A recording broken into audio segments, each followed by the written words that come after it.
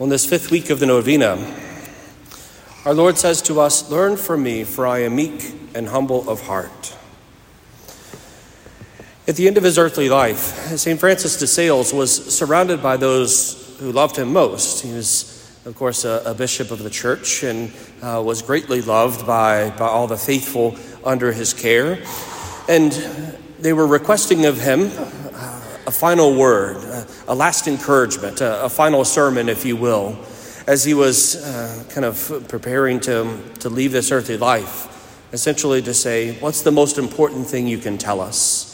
And so he asked for a pen and paper and simply wrote one word: humility. And that was it. Humility. The lives of the saints are, of course, models of humility in so many ways, either because they themselves possess it, or because oftentimes they inflict it upon others. Those are the more fun stories, typically. A couple of those come to mind as I was reflecting on this word of our Lord that was given to us today. The first is that of St. Philip Neri, St. Philip being the patron saint of comedians. He was a great practical joker and was always a rather jovial fellow and kind of much to the consternation of his more serious and austere brethren. And so it was St. Philip Neri who a couple of these stories came to mind. One of them was that he had a confrere, St. John Leonardi, a contemporary, who was a founder of a religious community himself. And so whenever one's a founder of a religious community, you think you've done well. You know, you've founded a community, it's begun to prosper. Things are going in a good direction. You can easily kind of get a big head about yourself, thinking of, look at what I've done, right? And look at how prosperous it is and all these kinds of things. And so he came to visit his friend Philip. And Philip, greeted him warmly and welcomed him. And he said, "John, I have just the task for you. It's a very, very important one." And of course, John is thinking, a very important task. I'm a very important person. I'm a very competent man. I'm certainly the man for the job. Thinking, of course, some missionary endeavor or some great catechetical work. And what was the thing that St. Philip needed for him? To take care of his cat. A rather humbling thing. Another story is that of a young brother, a young priest who was just ordained, and of course the young priests are very zealous and rather excited to preach and to teach. And so this young priest came and gave a rousing sermon. It was well received by the community. It was just the layout was perfect. It was fantastically done. A+ would be the given grade in his homiletics course at the seminary, and the people loved it, and they complimented him on it and raved about it. And of course he went back to the house and began to tell everybody how amazing it was, and how fruitful it was, and how very good it was, and how very proud of it he was. And he began to get a big head about it. And St. Philip, again here, wisely came and said, "Very, very good. We're very proud of you. Fantastic homily it was. Preach it for the next 6 weeks, word for word." And so he had to preach it in obedience to his superior again and again and again and again and again and again. And by the 6th time, or by the 7th time, after having repeated it 6 times, the people of God were not very duly impressed with the man, because they said, "Wow, this poor priest is just a one-trick pony. He only has one sermon, and he just keeps preaching it over and over again." A good option, or a good opportunity for humility for the man. And thus he began to realize that his preaching was not about himself, but about the good Lord. A final story from the saints is that of St. Pius X, someone a bit closer to us, only about 100 years ago. This is when he lived and reigned as sovereign pontiff of the church. And at that time, of course, it was much more the practice of the church to be able to heap a whole variety of things upon the Holy Father, quite literally, in the taking up of his office. Today it's a much more kind of simplified form, but there were all these kind of the extra regalia and extra shoes and all kinds of things that were being placed upon him. And as he was new to the office, he was just overwhelmed with these things, overwhelmed with kind of being humbled at the reality the reverence that was being given to him as Holy Father. Certainly he had given it to others, but he as a cardinal had never expected it in the same manner. And so as all this praise and literal things were being heaped upon him to dress him in the papal vesture, he began to kind of start to think about this and think a bit highly of himself, and at least the temptation was there. But his mother was also there. How blessed a mother to see her son become pope, huh? It's a rather fascinating thing. But nonetheless, his mother was there, and she walked up, and she knelt down and kissed his ring, as is the posture whenever one greets the Holy Father. And then she stood up, stuck out her hand, and said, "Now you kiss mine, because without my ring, you wouldn't have yours." And he kissed her ring. I conclude with that last one because very often it's our mothers who have a way of being able to keep us humble and to help us remember where we came from. Not to be too much on ourselves, but simply to remember that we have normal beginnings, that we are humans, that we have failings, that mothers hold all of those fantastic stories of our inadequacies, of the ways in which we've fallen short, which we've made fools of ourselves, whether willingly or unwillingly. And they can remind us of these things every now and then. In the same manner, Mother Church is a mother. And she has the goal of coming to help ensure that we don't get too big about our heads, but rather to remain humble in the things of the world, to remain humble in the manner of living our faith. Humility, you recall, is again simply an acknowledgement of that which is true, a true assessment of things. It's not saying that we are worth nothing and we're useless and we have no talents and we have nothing good to offer. That's false humility, which is very often simply pride and a really nice veneer. It's also, it's not these other things of just kind of quietly staying in the background and refusing to use our gifts. Humility is acknowledging that we are nothing, but our nothingness has been used by God to do fantastic things. And it's acknowledging that we are sinners, that we have no claim on the things of God. We have no claim to be able to simply even to be here in the presence of the good Lord in this moment. But he has made us worthy. This is humility, acknowledging our littleness and our bigness at the same time, allowing for that understanding that we are worth nothing, that we are dust, and yet we are worth dying for on the cross. This is the humility that Mother Church wants to instill within us. And is to encourage us, particularly in Holy Mass, where she gives us so many ways for us to grow in our humility, to grow in this acknowledgement of things. The penitential rite that we begin each Mass with is a starting point. It's where we go and admit first thing out of the gate, to admit that we are sinners, to admit that we have fallen short, that our good intentions have not always proven fruitful, that sometimes we don't seek the will of God, but rather we seek our own will. And we turn to the Lord and we ask for mercy. We strike our breasts 3 times in the Confiteor to be able to seek the Lord's goodness and mercy, acknowledging our brokenness and praying that he would heal us. And then, during the celebratory seasons at least, the Gloria follows, which allows us to glorify God, because even though we are sinners, he receives us into his embrace. Even in the midst of our sin, he still loves us, and he still calls us to be higher and higher in him. Liturgy also has a whole variety of various rubrics, details that tell us how the Mass is to be celebrated. One of those rubrics is the acknowledgement of the Lord, whether by the proclamation of the Holy Name or by the mention of the Blessed Trinity as Father, Son, and Holy Spirit, or of our Blessed Mother, or the saint of the day, or the saint in whose church the feast is being celebrated. At any of those mentions in the sacred liturgy, at least for those in the sanctuary, the requirement is to bow one's head. Certainly a good reverent and devout posture for the faithful as well.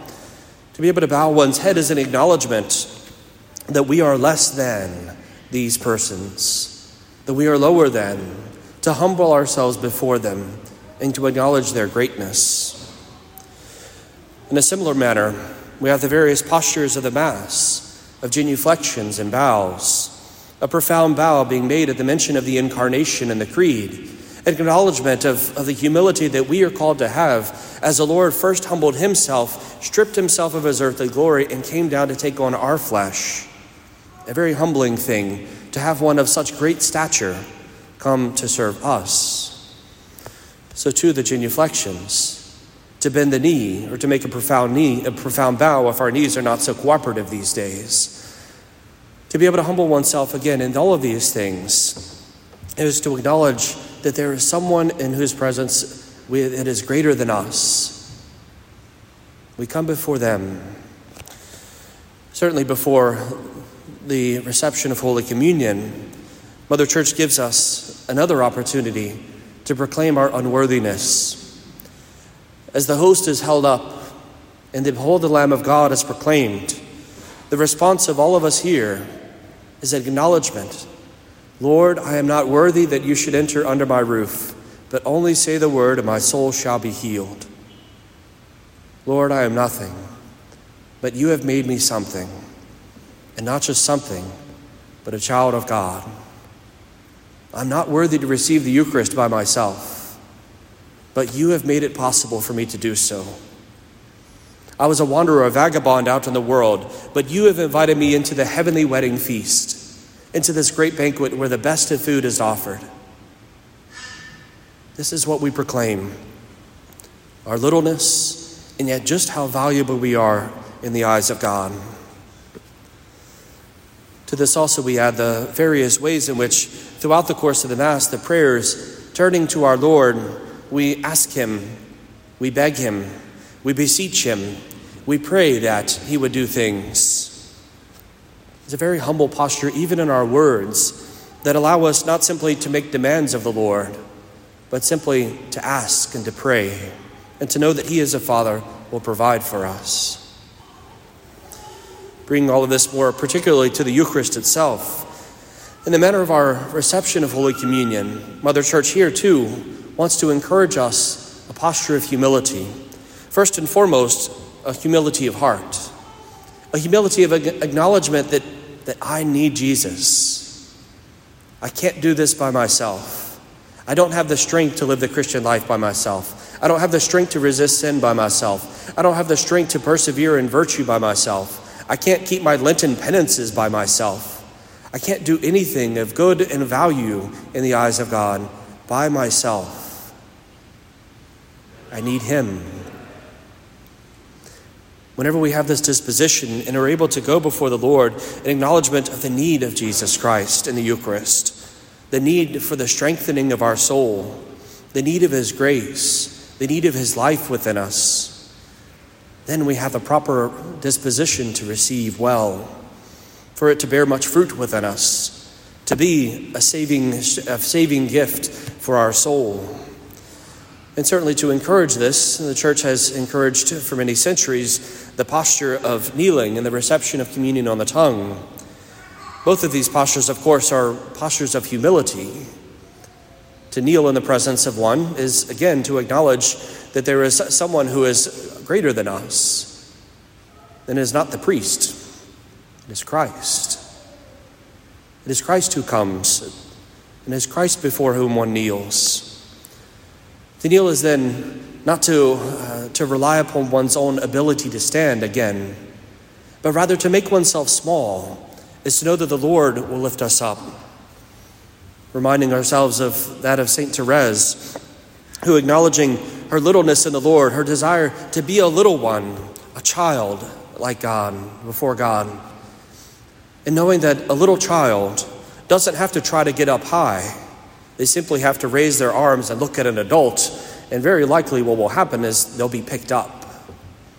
And so much the same with us in the Lord. To humble ourselves before him, to make ourselves small, is then to know that he will exalt us.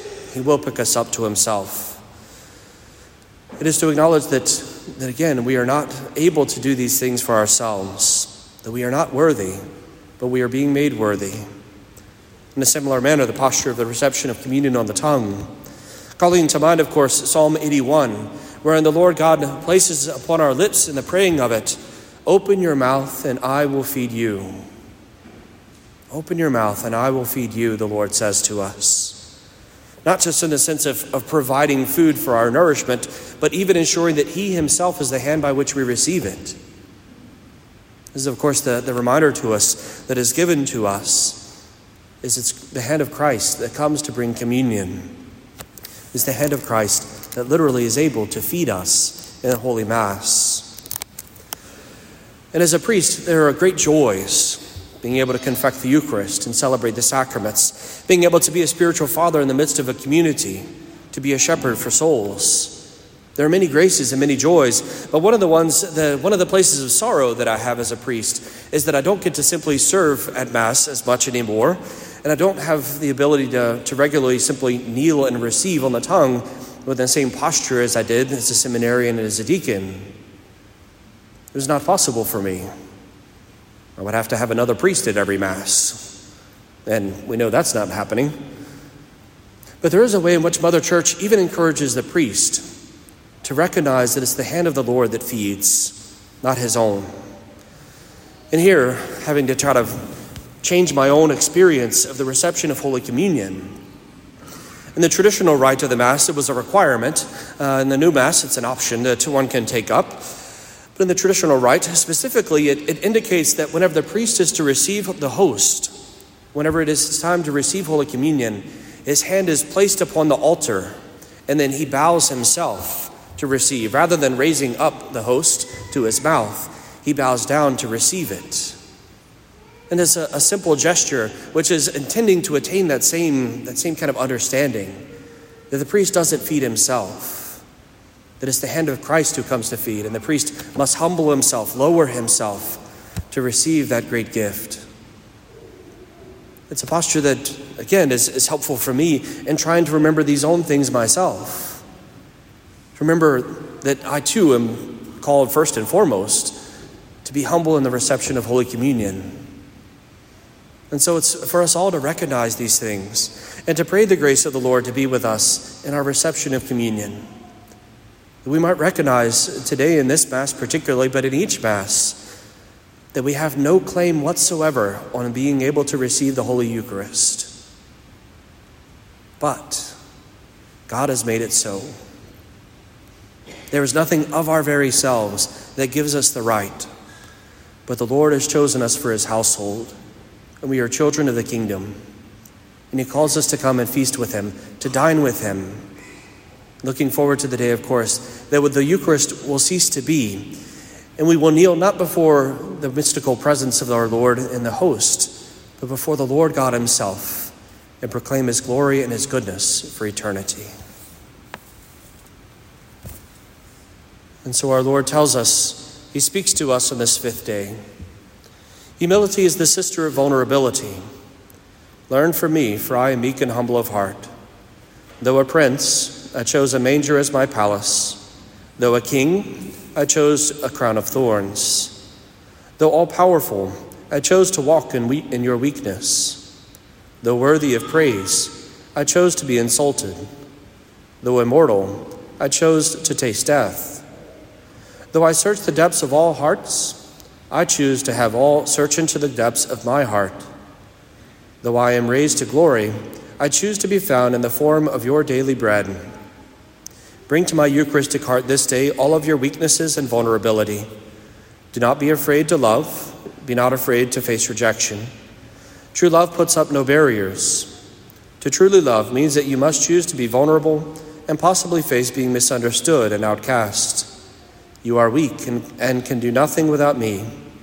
However, my love can be perfected in your frailty, and my power expressed in your helplessness.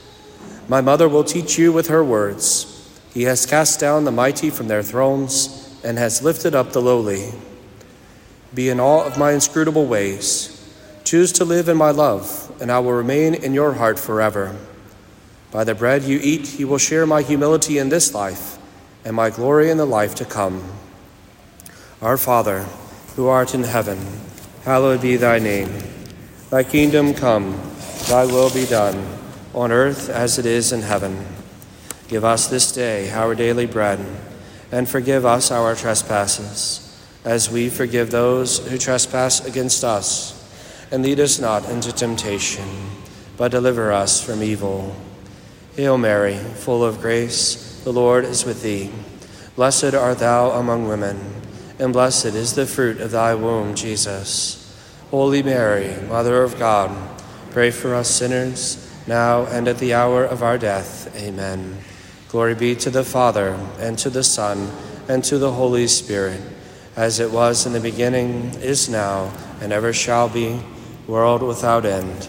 Amen.